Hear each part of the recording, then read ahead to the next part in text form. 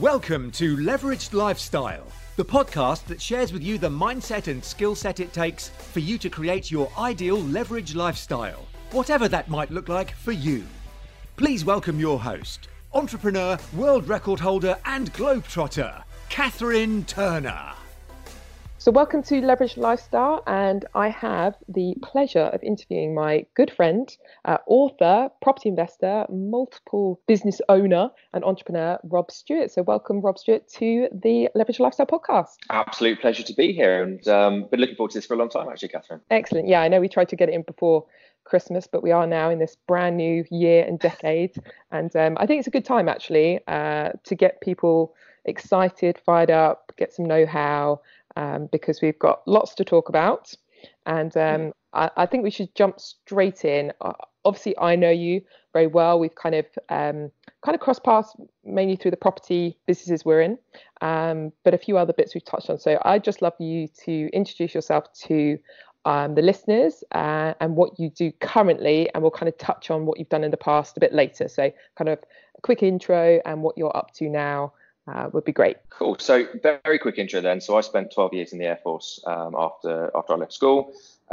Left it very quickly and went into property. So grew a property business in the Northwest, focused on mainly investing, but then went into the training market about 6 years ago now, and have been focusing on working with experts, increase their own authority within their niches. And the purpose of doing that is to attract better clients, charge more prices, charge higher prices, and increase your intrinsic value whilst getting really good results for people.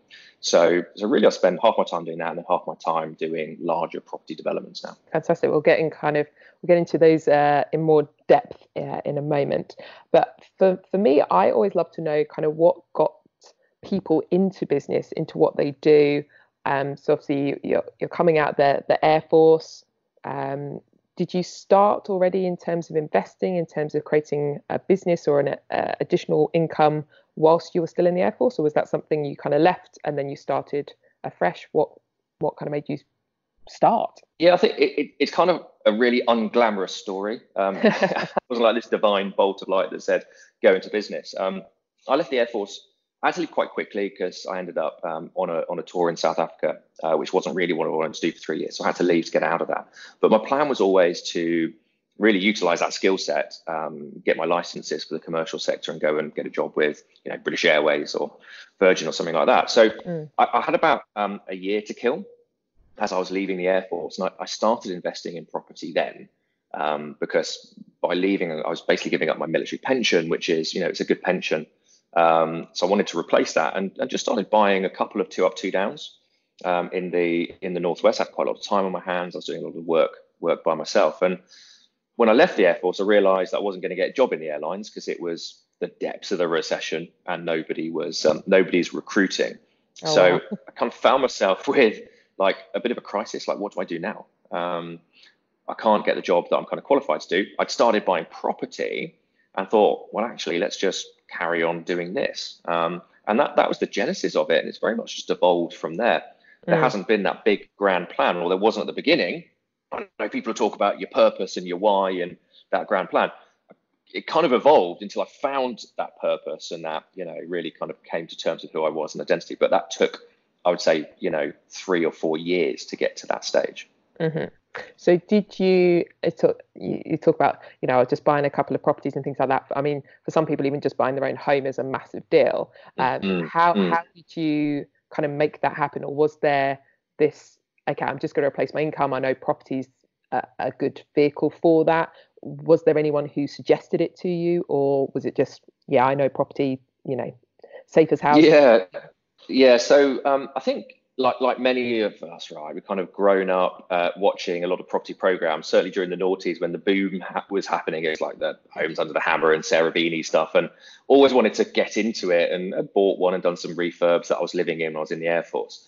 But when I left, my father-in-law had a sort of medium-sized portfolio in the Northwest of single lets. And he was one who said to me, actually, he said, look, it's this really cool thing. You can go and buy a house, put a 25% deposit down, get a tenant in, and it's going to pretty much cover the rent roll with a bit of profit. And I was like, oh, that sounds doable. But at that stage, there was nothing, sort of creative or nothing about recycling cash or anything like that. So I found my first couple. I remember because I was looking in South Africa on Rightmove because I was kind of pretty bored with not a lot to do out there. So I was sourcing properties from South Africa, which is a really important point actually, because you can do this from wherever you are. It's your podcast obviously called Leverage Lifestyle. It's a very leveraged way of doing things, right? So I did that, had a whole short list of properties come and see, came back for a week to the UK for, I think it was Christmas or something like that, and put in a few offers. And then actually borrowed some money. I didn't have any of my own funds.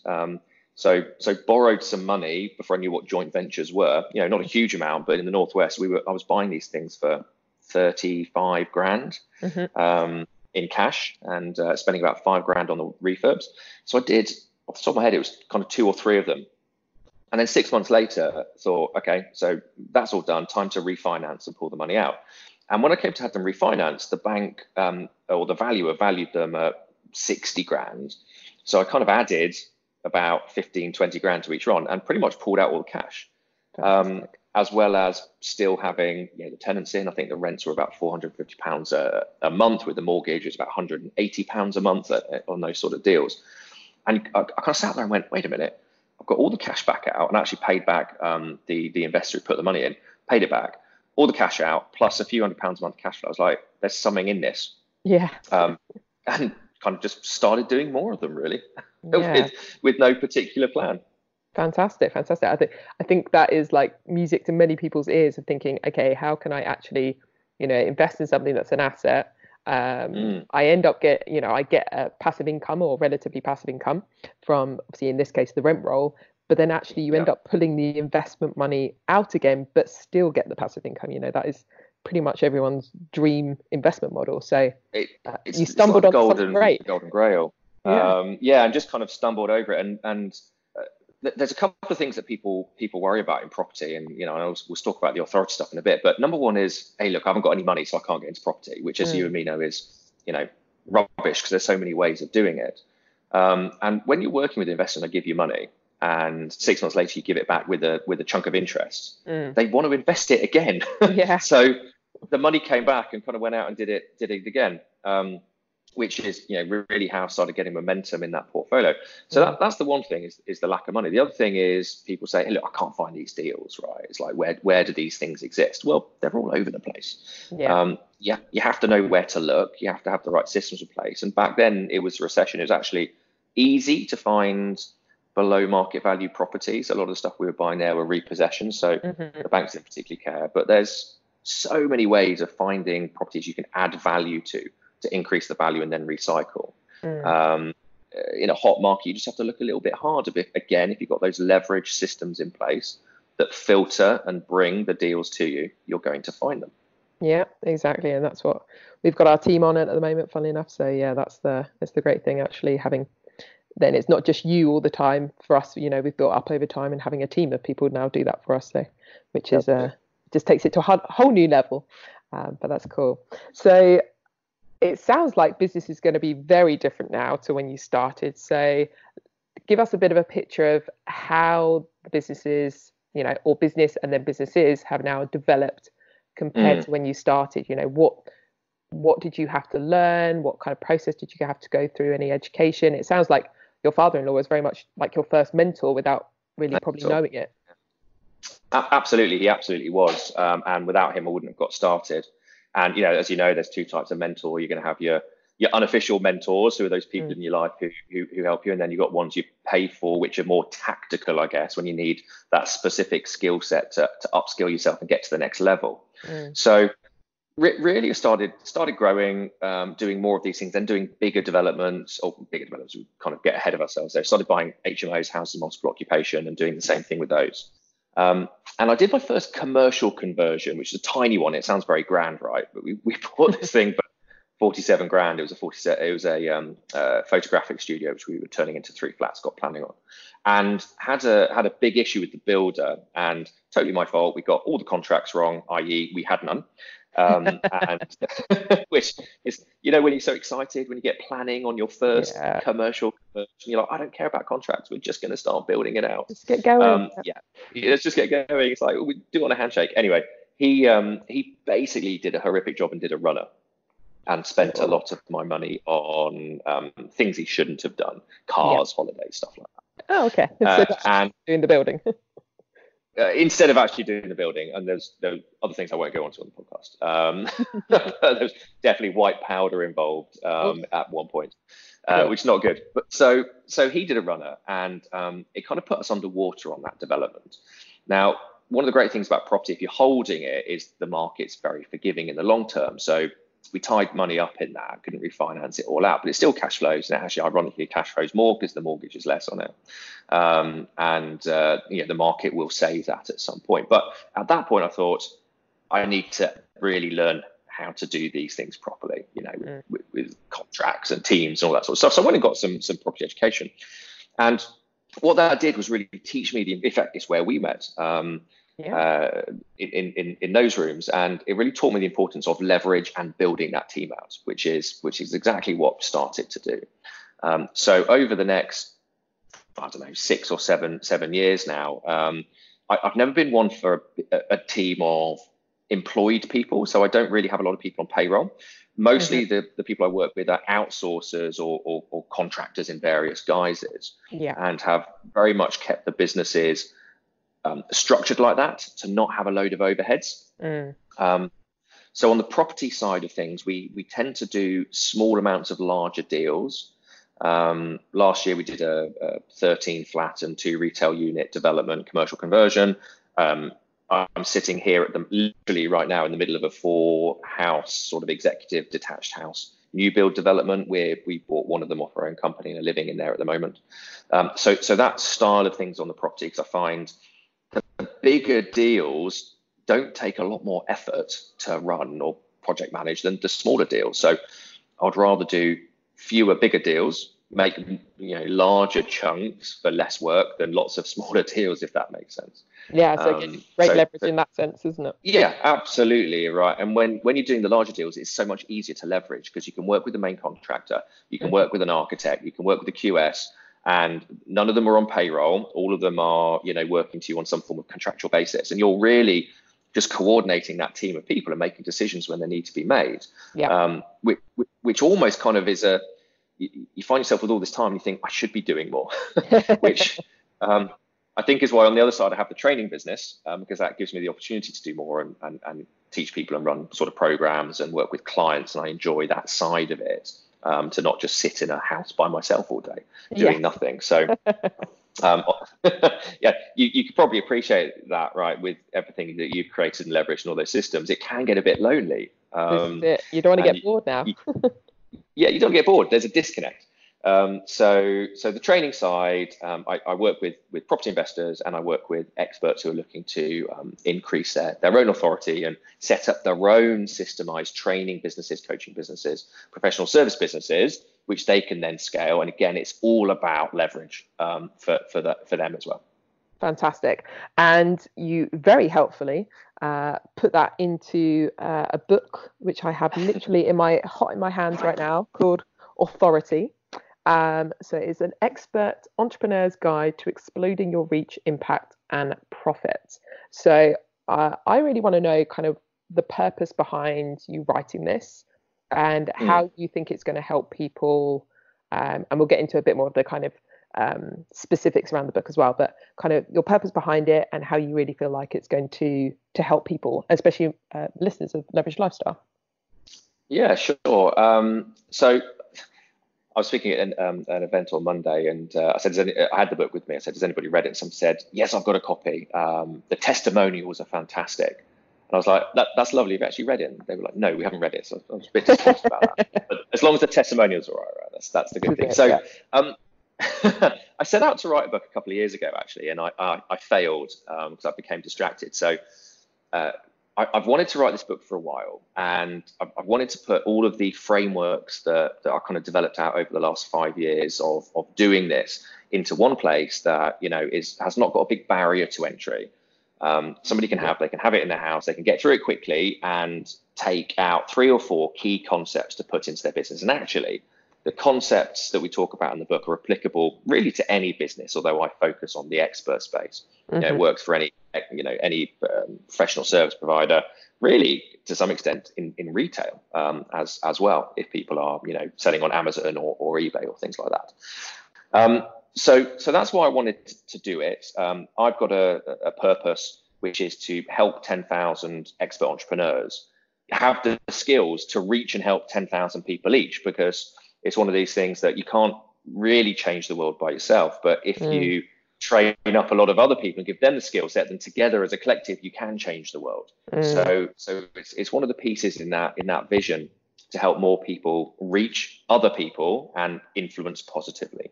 So that was really the reason for writing the book and getting it out. So obviously the aim with this then is to help those experts reach more people. So you've got your own aim, and essentially then it's that ripple effect, isn't it? It's that how people are going to use that to then affect and influence and impact the people that they're helping. So I love that. That's great. I'm definitely, well, like I said, I actually have got it in my hot little hand, and I started to read some of it last night. And the trouble is, testimonials. Yeah, exactly. Whenever I start reading any kind of business books or how-to books, it gets me all fired up, which is not good just before bed, trying to sleep. So I think I might have to pick this up in the morning, or take it to the gym or something like that and read it on the bike, or work. I was going to say, lock yourself away where you can't start accessing the internet or stuff like that. Yeah, exactly that. But so it's quite interesting that you said you tried to write it before but didn't. So how long did it take you to write this, and kind of what was your method to getting it done this time? So my method. So the only if I'm going to sit down and do something, I have to remove myself from everyday life. Because like you, I've got two kids, mine are 5 and 6. You've got your property developments, you've got people trying to get into your life all the time, right? And even best will in the world, systems and leverage, people still do it, especially the kids. Yes. So if I'm working on a new project, I generally take myself away, if possible, to a time zone that is more than 5 or 6 hours different to the UK. Because what that means is, I know this is it sounds like a really obvious thing, right? But if you're I took myself to California. If you're in California, which is 8 hours away, then it means you're working in a time zone that is completely out of kilter with the UK time zone. So therefore, nobody is going to get hold of you when you're in your sort of work, productive work hours. After you over the jet lag, obviously. Which is awesome, because you can just sit down and focus on it. So I took myself off to California to write it. I did a week in LA and a week in San Francisco. And again, even just the flight over, I probably had, about 25% of it done by the time I landed. So I think it took me probably about a week to do the first draft out there, and then another week, sort of reviewing it and editing it before I came back. But it's done, 2 weeks out, you come back and you've got a book.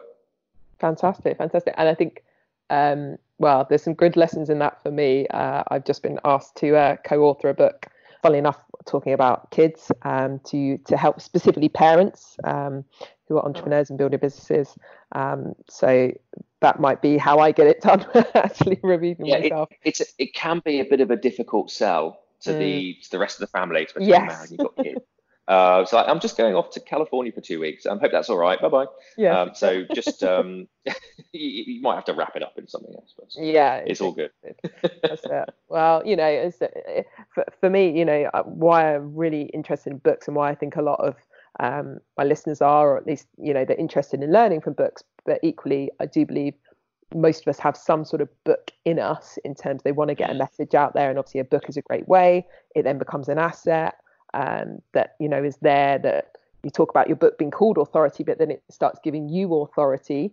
in your space, and of course there's great passive income that comes from that, and then it is all about having, in some ways, like a business card that's working really hard for you out there any time of the day. Yeah, totally. And the thing with the book is, I don't care how deep we get into this digital age, right? And of course, my training businesses are focused online. I don't do a lot of physical stuff. It's very leveraged, but nothing will ever replace having that tangible thing in your hand. And when it comes through the letterbox, you've got that thud fact. I'm sitting in my office looking at, I've got a bookcase right beside me. I'm just looking at all the books, and you see the authors' names, and it gets the mind space and it's there forever. Whereas when something's digital and it's on the internet, you close your laptop and you can't see it anymore, and it's out of sight, out of mind. So I think people still love the process of reading a book, right? A physical book. Yeah. Not even, Kindle again is a great way of leveraging it. But ultimately, people would still rather read an actual book if you didn't have to go on holiday and take 100 books with you, right? Which is why something like a Kindle is good. But in terms of an authority building piece, it's probably the best thing anybody can do. Yeah, no, that's great. So that kind of leads me quite nicely, because I was going to ask for some of your top tips in terms of building and creating authority in their niche. And I wanted to ask you if you felt that the tips would be different for someone new or just starting out in their kind of business or their niche, compared to someone who's maybe been in it for a few years, but maybe not getting the leads or the business that they want anymore. Would your tips be different?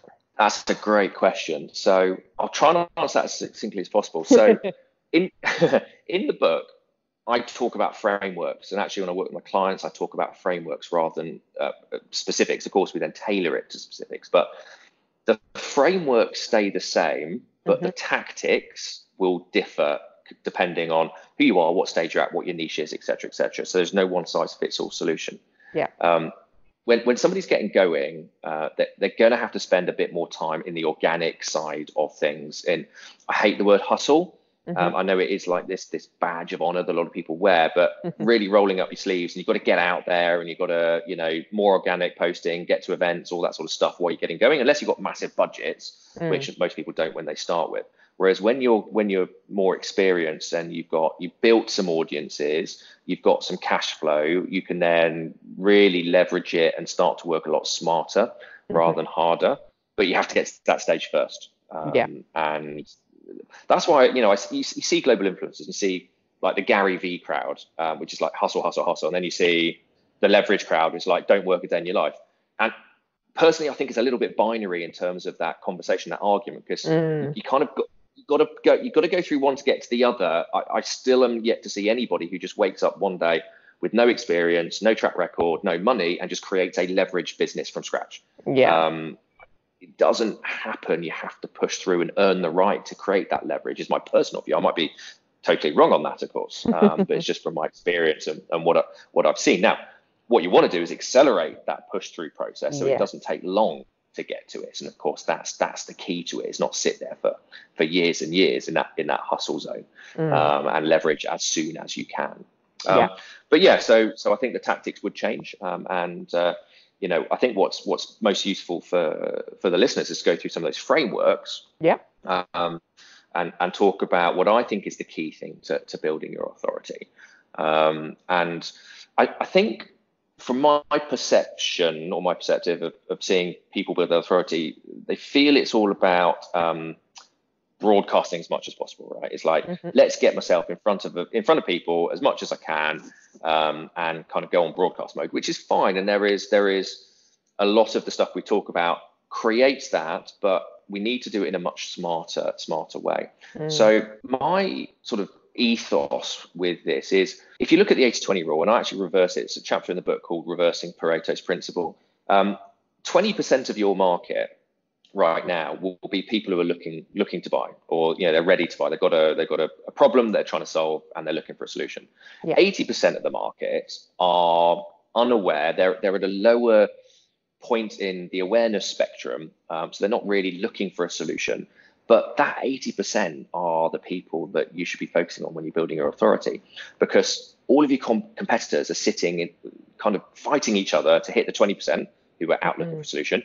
If you focus on that 80% who don't know they've got a problem right now, and you help them come to the up the awareness spectrum so they understand what their real problem is, and can talk about pain, difference between pains and problems if you want, then when you're in front of them, you create that audience, create that authority. When they're ready to buy, they're going to come and use you, rather than price shopping with a competitor. And to me, that's the key to audience building, is be front of their mind before they're actually looking for a solution in the first place. Okay, yeah, that's quite interesting. I started to see your 80-20, and I was like, I'm a big fan of the kind of 80-20 principle anyway. But that's an It's like the interesting reverse way. 80/20. Yeah, Yeah. quite interesting. And it works really well. But then, of course, we've got to understand how to do that. Hmm. How to find that 80. Because actually, if they're not looking for a solution, how do we actually find them? Yes.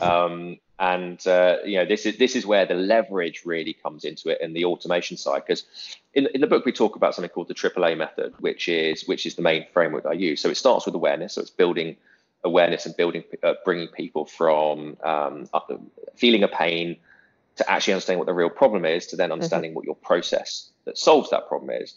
That's the first stage. Then we have to build our authority in front of these people. So there's no point them coming to this understanding they've got a problem, only to go and use your competitor as a solution provider. So we have to build that authority to build that trust. And then when we've got that in place, we need to automate the whole thing to scale, because otherwise, if we can't automate and leverage, we'll get stuck in that sort of glass, under that glass ceiling, which is what a lot of, I guess, solopreneurs, side hustlers, that sort of industry gets stuck in, not able to grow past 50, 60, 70,000 pound a year worth of sales. So we've got to automate that process. And by the way, anybody I think can get to that level by turning hustle mode on and going organic and getting to networking events and blasting out organic content on social media, right? But to scale past that into the 6 figures and potentially to 7 figures, you then have to leverage it. Otherwise, you're never going to be able to get past that glass ceiling.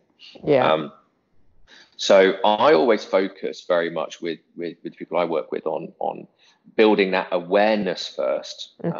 So creating awareness of the pain to problem bridge, or bridging the pain to problem gap, building unique processes.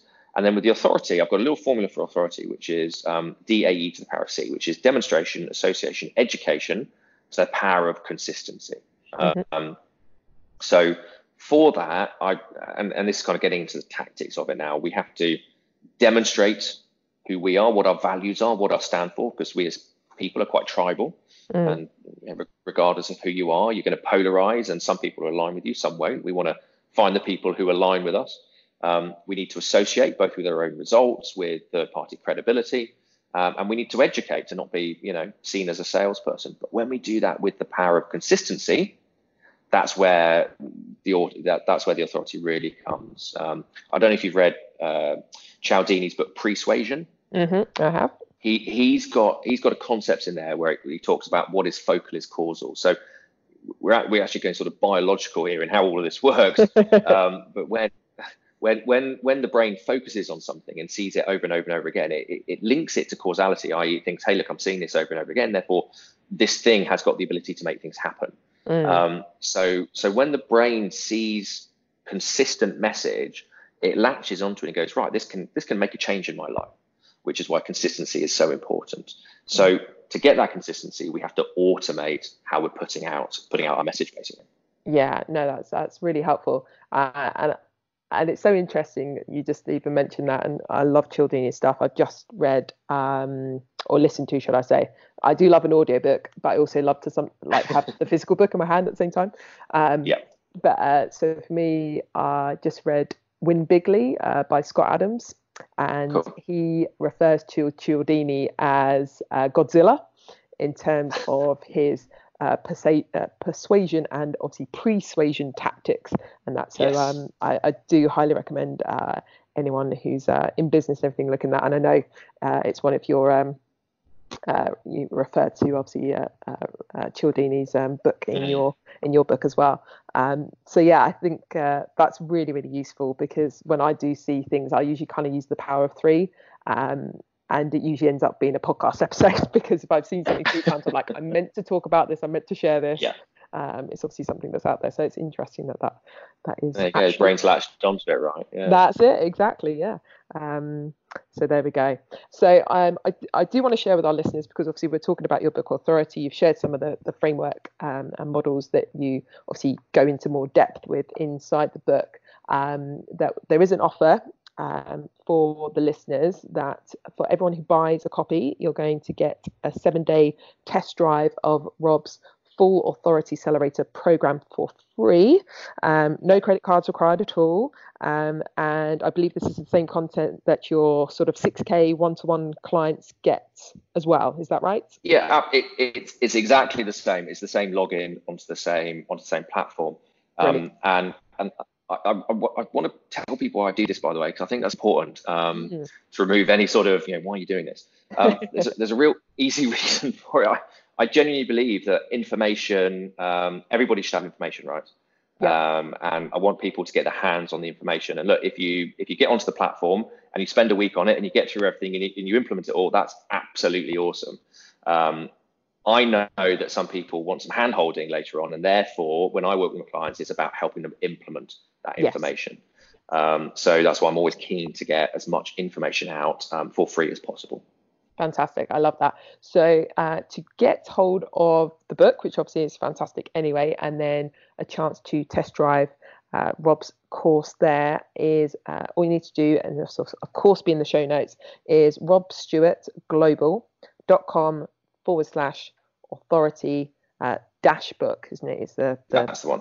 Yeah, that's the one. We'll put it all in the show notes as well, and we'll kind of share that again at the end of the episode as well. But if anyone wants to take that up, that's robstewartglobal.com/authority dash book. But I want to get into a little more about you and kind of what's got you to this point as well, because I do think there's always great nuggets and information to be had in understanding someone else's journey as well. So are there any lessons that you've kind of learnt over your entrepreneurial journey that it's either, don't do this, or, I really would do this? Maybe something that a lesson or lessons that you would love to share with the audience.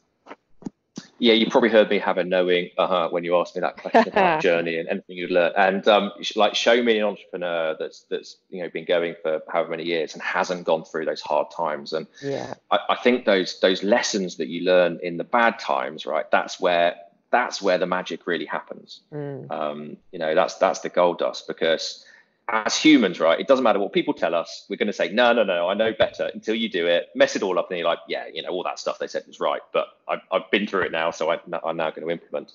I've got a few, sort of golden rules in business, which I broke all of them about 3 years ago. So just to give some context to this, because I think it's really easy also when I talk about authority, right? And when I work with my clients, it's all about, positioning and, content, and something with social media. On the one hand, it's the most powerful platform in the world, right? The ability to reach everybody globally for free is just insane. And can you even imagine that 10, 15 years ago, when we were younger? It just didn't exist. It's absolutely mental. But there is a flip side, and there's a darker side to it. And I think you're always going to have this. There's always going to be that yin and that yang. And the dark side is it creates this perception of perfectness or success. And people only see the glossy side of life. And I think that can be very demotivating for many people. And they go, hey, look, my business isn't working like everybody else's is, or I'm not getting the success I should do, or why is everybody else better than me? The reality is they're not.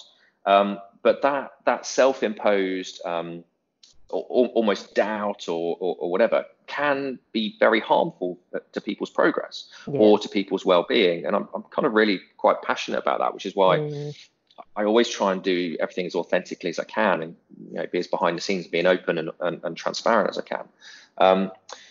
In about end of 2015, so I'd grown my property business quite quickly, quite well. Had some investor finance which grew it. And everything was going really well, and got it to a high amount of monthly cash flow. And actually, I could have stopped working then. But as we all do, we're like, no, that'd be boring. Let's do something else. And the reality is, I over leveraged and tried to over expand, or tried to go too quickly. And all of a sudden, in 2016, I had multiple sites going on, multiple staff. I had a team of 5 in a marketing agency. I had a letting agency with 4 people on it. I had project manager on payroll, which wasn't very good. We brought another 2 salespeople on for a different business model. But I think at the time we got to something like 9 business models. Wow. With about sort of 15 staff or something like that on the payroll. And basically I was juggling all the balls, and they started to fall down a little bit. Some investments went wrong, so I trusted some other people with some of my own money, and it kind of went wrong with some quite large sums, and I had to step back. Because I remember I had an office in Liverpool, and I was commuting about an hour and a half each way to get to this office in Liverpool. So I thought, with a marketing agency, you've got to have these amazing city centre offices with glass walls and all of that sort of jazz, which are ridiculously expensive and total waste of time.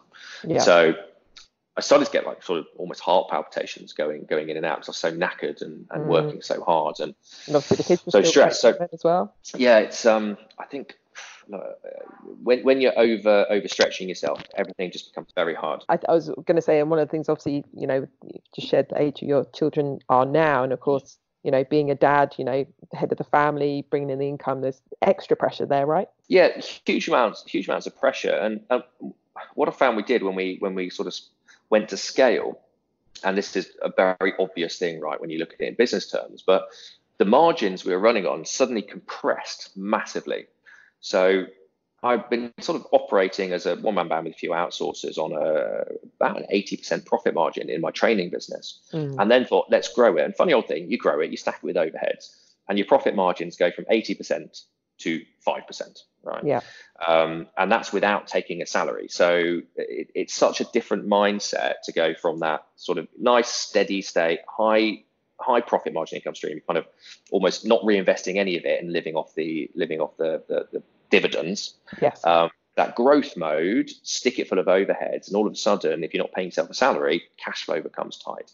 So one of those big things is if you're going to be growing a business, you need to make sure you're funded to grow the business, rather than just do it organically and bootstrap it and not pay yourself anything. Because when you've got a family and a mortgage and not high but not low overheads, it can get quite stressful for yourself in that situation. So I kind of took a step back and had an overview of everything, and ended up closing down probably about 6 out of the 8 or 9 models. That involved redundancies, involved buying out of leases. It was very expensive. It took a long time. As I'm sure most people can appreciate, doing deals or setting up businesses take about 30 seconds. Getting out of them take years. You've got those liabilities and personal guarantees and all of that sort of stuff. It can be a stressful process. So after that, very much concentrate on, and here's kind of my golden rules. Number one, just keep it simple. Absolutely. Keep it simple. It's so tempting to go and set up 1 million businesses. And do you know what, Catherine? This is what people do. Entrepreneurs go, I see opportunity in everything, so I'm going to go and set up this business, that business, that business, that business, right? But here's what I've come to realize, that actually that's a get out clause. People say they see opportunity in everything. They don't. The reality is most people have a fear that they're not good enough to make a business model a success. And so therefore they hedge their bets by starting multiple businesses and hoping one of them's going to work. That's a good way. Well, I certainly did it. That's why I did it. Because I was like, I don't back myself to actually turn this into a proper business. I'm just going to go off and start another one. Let the other one just either, steady state or decay or whatever. But let's just start another one, because I love setting stuff up. And I see opportunity in everything. No, you just didn't back myself to make one thing work. And when you study those people who have been super successful, right, you look at what they've done, and they've taken one thing and they've absolutely dominated it and grown it into something amazing. Because I think what we do is we watch things like Dragon's Den, right? Or we see Richard Branson. We go, look, Richard Branson's got loads of businesses. The Dragons on Dragon's Den, they've got loads of businesses. Yes, but they've got loads of businesses because they focused on one, made it massive, sold it, and then diversified into private equity. So business rule number one for me is keep it simple. I generally recommend you have no more than 2 strategies.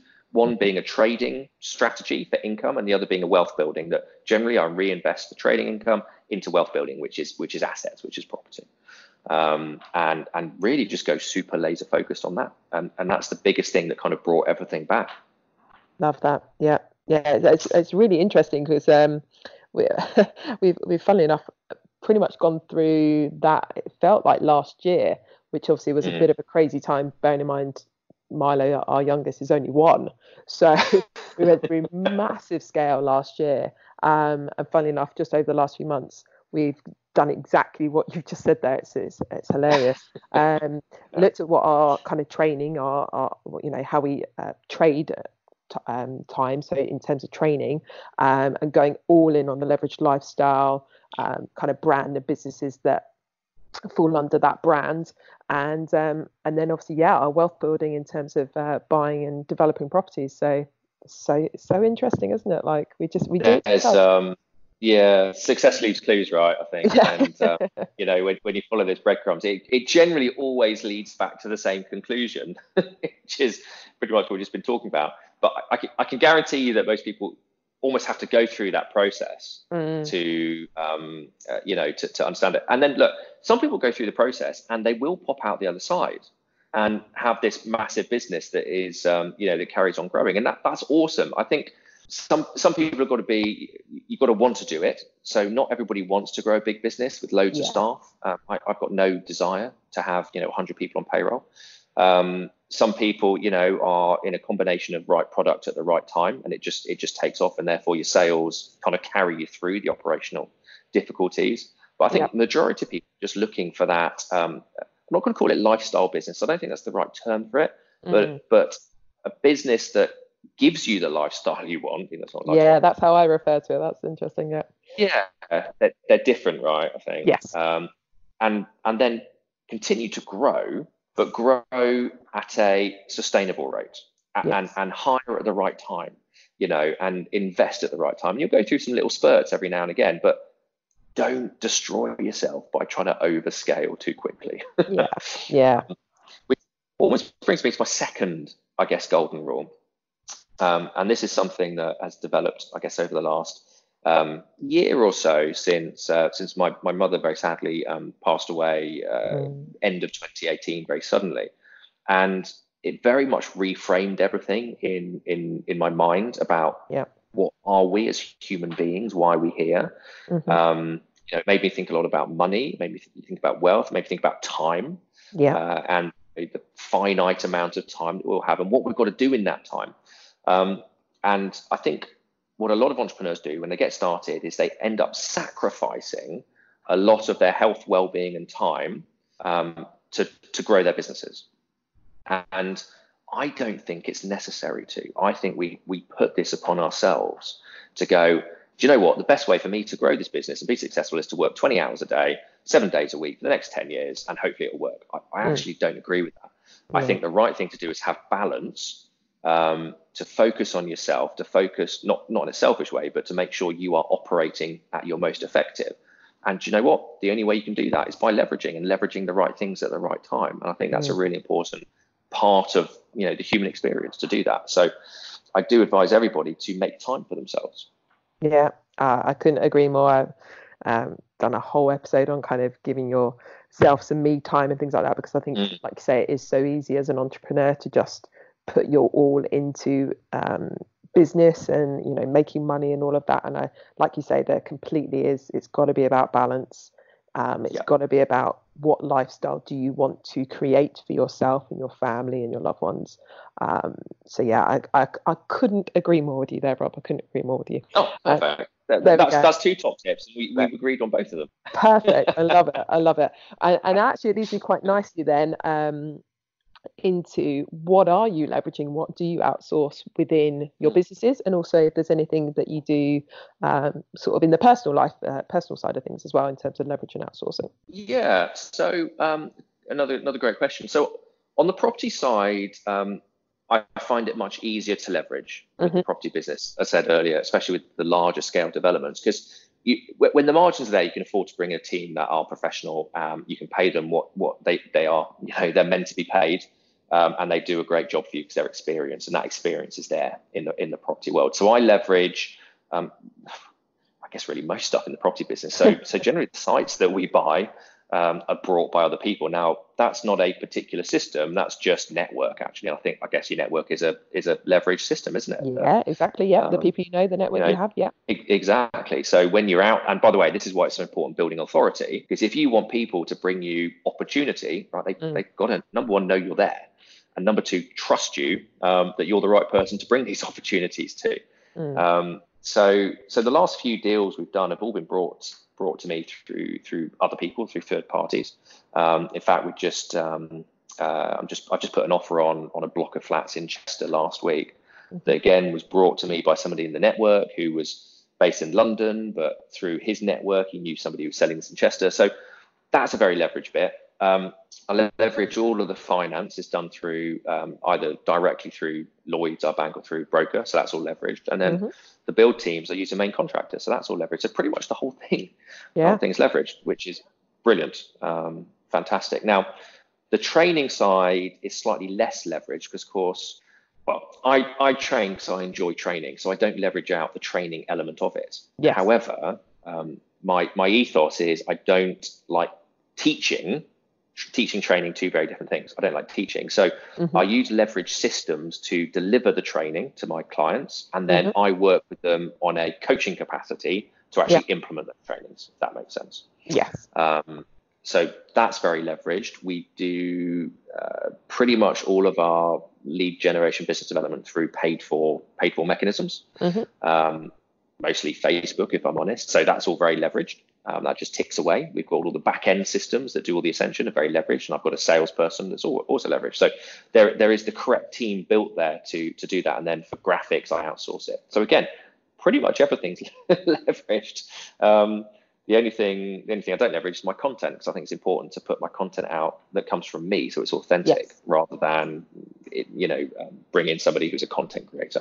Yes, definitely. I couldn't agree more. And I think that it always shows, if someone has started bringing content from someone else, or it's like you can hear the voice is different, or it's not consistent. So yeah, I think that's great. And then in terms of kind of running your household and things like that, obviously I appreciate you just moved into this brand new house, which is it's so funny. I have this this dream, so I'm going to have to talk to you probably more about this offline as such, but I always think about having a piece of land and using that to build houses and create some income, but one of them become our family home. So yeah, that's it's quite interesting. So if you are going to do that, and just if anybody's listening and wants to do that, there are some really key things you need to know about the process, because if you're developing it out as a developer in an SPV, special purpose vehicle, which we do, so limited company is the SPV, set up for this site, develop it out. As it's my own house, I've got to buy it off the SPV. So that, of course, that leads to a whole load of issues in terms of how you have to deal with it, because you are a connected party. So basically, I mean, in a nutshell, there are various things you've got to box tick. You've got to make sure you're going to be able to buy it at market value, because one of the reasons that I wanted to do is to be able to buy it at a discount, because it's built, buy it at cost basically, but you can't do that because you have to buy it at market value if you're a connected party. So there's definitely some things that's worth having a chat about to make sure it's structured correctly, to make it as easy as possible to do that, because it caused me a few sleepless nights trying to tick all the boxes and make that happen. We got there in the end. Yeah, no, that's good to know.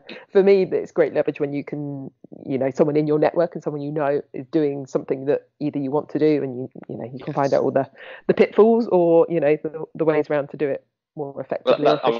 And that's the whole point of I guess the training is just you learn from other people's experiences and bypass some of those issues that can crop up, or at least know about them and be there to be prepared about them. Now, you asked the question about what we do to leverage in our house. So we, to be honest, we don't leverage that much. We have a cleaner, because that's definitely not something that anybody particularly enjoys doing in the house.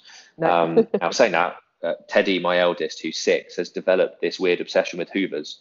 So what we try and do is get him playing with the Hoover where the carpet needs hoovering, and just leave him for a few hours. What he generally does is hoover the same spot. So you've got to put it on the right spot. Got it. We've got to keep moving him, otherwise he just kind of goes through and creates holes in the carpet, which isn't really the plan. Kids ended up with little wooden cleaning sets for Christmas as well, and they've just loved just sweeping around now. But again, it's they're two and one, so there's no real kind of strategy to it. It's just so yeah, need to kind of teach them, like, there's the dirt, pick that bit up. But yeah. Yeah. I'm just wondering what age they're going to get bored with all that sort of stuff, and then it's like, no, I'm not getting out of my bedroom. This is it. So probably a few years yet. So we leverage that. I leverage sort of gardening stuff. I'm not particularly strong gardener, if I'm honest. I haven't got particularly green fingers. So I think that'll be maybe 20 years down the line of getting to gardening. We do all of our own cooking and things like that, because I quite enjoy that, actually. Getting in the kitchen, but yeah, definitely cleaning and those menial things you don't enjoy get outsourced. Get outsourced, exactly. Yeah, I'm a big advocate for that. So I don't know if one of the things we've just talked about might be the answer to this question, but I wanted to ask, what has been your proudest moment in business so far, and why? Oh, blimey, that's a great question. I have to be honest. I'm proud of the book. Mm-hmm. I know it's only just come out and we've spoken about it, so it's an obvious thing to say. But I've got to be honest. When we got it out, and when we launched it, I was advised by the publisher, because of course, one of the things that people like to do when they launch a book is get a promotion on day one, get it to an Amazon bestseller. That's another good authority piece. And I was advised to launch it at like a 99p Kindle discount, which is fairly familiar path for many. So you sell as many as you can, and I didn't want to do that. I thought, I don't want to devalue it, basically. I don't want to devalue the content that's in there, because there is some massively powerful content in there, and I didn't want to sell it 99p. So I did a full price launch with the paper copy only, the Kindle. Even if it was available, we didn't promote it at all. And we still managed to get it to the bestseller in category, which was a category, quite a tough one, sort of e-commerce sales and marketing. So we're up against people like Gary Vee, and some big names are in that category. And it wasn't there for long. It was only there for a few hours, but we did get it. We did get it to the top of the category. So I was quite proud of that, to be honest. No, it's fantastic. I think it was Gary Vee crushing it was behind it. So, and that's a huge book. So it fantastic. But between me and you, and I'm kind of whispering here, very cognizant of every other listener. It was his follow-up to Crushing It. So it wasn't actually the main Crushing It. It was he's launched a new one, which I think is a follow-up with case studies or something like that. But actually, I think that makes it even more, because it was a new book. There's probably more people buying it. It's Crushing It's been out for a while. But anyway, don't undersell yourself. Don't undersell yourself.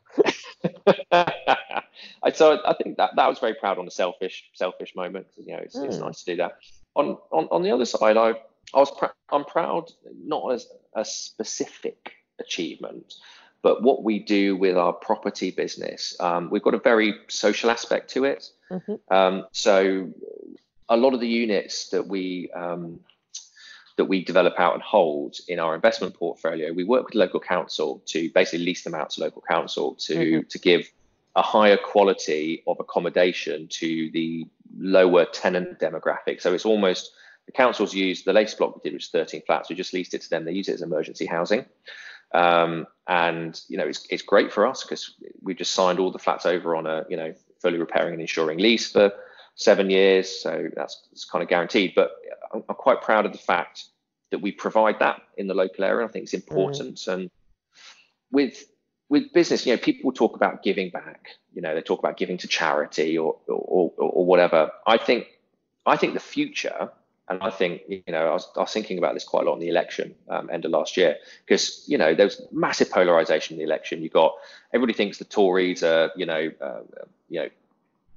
not entrepreneurs, the wrong word, but capitalist, money grabbing, horrible people, whereas the other side are communist, lefties, whatever. Well, actually, the solution sits in the middle, and I think business has got a massive role to play in helping others in the country. And I almost sit in the middle there and go, as an entrepreneur, I want to be creating a profit margin, but also giving back to the local community. And in property, we can do that because we can create these units. We can create a much higher standard of living for people who otherwise would literally be on the streets. I know when they first put it, there's somebody who's been living in a tent by a river for the last year. Oh, wow. And we can do that at the same time as making a profit margin. And I think that is a fantastic thing to be able to do. And it's actually the future of where, or more businesses should be doing that and giving back in a corporate social responsibility style, but not in a box ticking exercise, because they actually want to do it. They've got a product that helps people. So I'm quite proud of that aspect of what we do. No, that's brilliant. And again, I feel like I'm just saying this, constantly, but I completely agree on that basis. I think business should be a force for good. Like you say, it doesn't have to get embroiled in all the politics of it all. It's like, it's okay to make a profit and equally do something good that helps people. And absolutely. I completely agree. So I've really enjoyed this so far. I think there's probably so much more we could cover, but I feel like it could be another whole podcast worth. So what I want to go into with you. Oh yeah, I think we should for sure. We'll do a follow up and everything like that as well. But I want to go into some quick fire with you because and I usually end with this, but I actually want to start with this because we've talked this word so many times, and it is the name of the podcast. So what does a leveraged lifestyle mean to you? I think it means choice. Gives you the choice to do what you want to do on your terms. Love it. Really succinct. Perfect. Good for quickfire. You said quickfire. I was taking you literally the quickfire. Amazing. I can tell. I'm a military man. I do what. I was about to say I can tell the military background because I think you're the only one who's ever stuck to this quickfire. Love it. Another one. Sorry, there is who or what inspires you. I want to leave the world a better place. And that's not a particular person that inspires me, but it's a concept that inspires me. Concept, like that. Okay, cool. Best advice you've received on your journey, or it could have been even before your entrepreneurial days, but best advice you've kind of stuck with you. Given to me by my dear mum on the day I was dropped off at boarding school crying, was always be yourself, and I've stuck to that ever since. Brilliant, love that. And any bad advice you've received that you just think, no? It's like, this is a quick fire round, right? yeah, indeed. Any bad? Yeah, I mean, there's loads of bad advice. I think just generally anything that deviates from the keep it simple and focus on one thing is bad advice. Got it. Oh, love it. And this would be quite interesting where you go with this. If you had a magic wand and you could solve just one problem, and only one problem in the world, what would you solve and why? I would remove all barriers to education for everybody in the world, so that everybody has the ability to learn and implement and actually make the world a better place as a human species. Because I think if you do that, then anything is possible. Yeah, beautiful. I love that. And why I asked that question, I know it might not always seem tied into leveraged lifestyle business and everything we've been talking about, but I do genuinely believe that for many people, a 9 to 5 isn't going to be the thing that satisfies them. It's going to be, being an entrepreneur, being a business person, going after something a bit different. And I feel like if you can leverage it and you can scale it and you are up to bigger things in the world, then you're going to be solving these bigger problems in the world. So I always like to know what it would be that people would solve. So love that. Yeah. Education. Yeah, definitely. Yeah. No, that's fantastic. So I want to know what is next for you in terms of business. You've talked about keeping it simple. Is there anything that's kind of on the horizon for you? Yeah, so you've probably seen I've recently pivoted back into the property education space. Mm-hmm. And the reason I've done that is I think we're in a really interesting time in the property space. There's a lot of regulation or a lot of targeting of landlords that's happened over the last couple of years.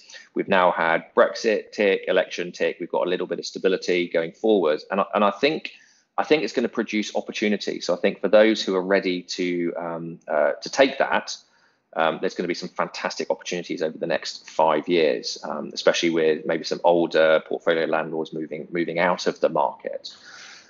So I wanted to get back into it for that reason, and also that for me, I've done property training, I've done expert training. I kind of wanted to combine them together mm-hmm. into more of a, how do you actually create wealth properly? how do you create a lifestyle properly that you want to lead? And rather than just one piece of the puzzle, it's kind of knitting it all together into helping people have that step-by-step process of how do you, in your own unique circumstances, what's the best route for you to achieve that?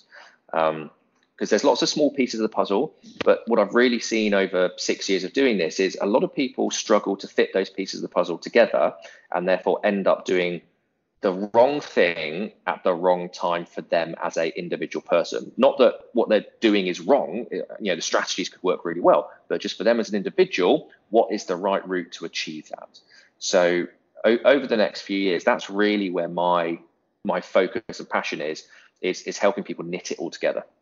Yeah, no, that sounds great. Very interested to see more as that unfolds. So I'll be keeping an eye on that personally as well, Rob. So that's brilliant. Brilliant. And I always like to finish off with, in case people want to find out more about you and what you do, and obviously the book and all of that, where should people head to? Website, social media, that sort of thing? Yeah, so website is robstewartglobal.com, which hopefully should be fairly easy to remember. I'm assuming you're going to put on the show notes, aren't you? Indeed, yeah. And the links. So social media, I was going to sort of give my page, but I'd rather point people towards the group I set up last month, which is my Assets for Freedom group. And I've kind of designed it to be, it's a free group, it's application, so it's not just an open forum, and it's very much, I'm treating it like a mastermind for doing exactly what I just said, which is helping people tie everything together from the ground up. So focusing on performance, how to get the best out of yourself, how to develop cash flow first, how to then start creating wealth, and then finally how to diversify and start creating capital events in your life. So it's Assets for Freedom on Facebook. I'm sure you can probably search it, and it's just facebook.com/groups/assets for freedom. So please do apply to join us in that Facebook group. Great. I will make sure I am part of that if I'm not already then, Rob, as well. Amazing. I'll see all the listeners in there. No, it's brilliant. I love building communities as well. I think, you can have a better dialogue, better engagement as well. That's why we have the Leveraged Lifestyle group on Facebook as well. So, but I believe that groups are just a great place to come and hang out. And actually, like you say, it can be lonely at times being an entrepreneur and doing what you do. So even it is just virtually kind of hanging out with people that get what you do and understand that and can help you along the way as well. It's great. Basically, you've got to go out and make your own friends, right? That's why we create these groups. Indeed. I feel like I'm really good at kind of getting my kids to make new friends now, but yeah, I'm like, oh yeah, I should actually go out and have some social life myself at some time. But yeah, I'll just hang out on people. It's fine. But no, it's been really good chatting with you, Rob. As I say, we've known each other for quite a few years now. It's great to kind of hear what you're up to. It's fantastic sharing your knowledge with the listeners, and I think there's some great tips and information that they can action there. So thank you very much for your time. It's been a pleasure. I've really enjoyed it. It's been awesome. Look forward to hopefully doing it again sometime, Catherine. Yeah, let's we'll do a part 2 at some point, definitely, for sure. So yeah, thanks again, Rob. And as I always say, I believe there is no better time than now to start creating your leveraged lifestyle.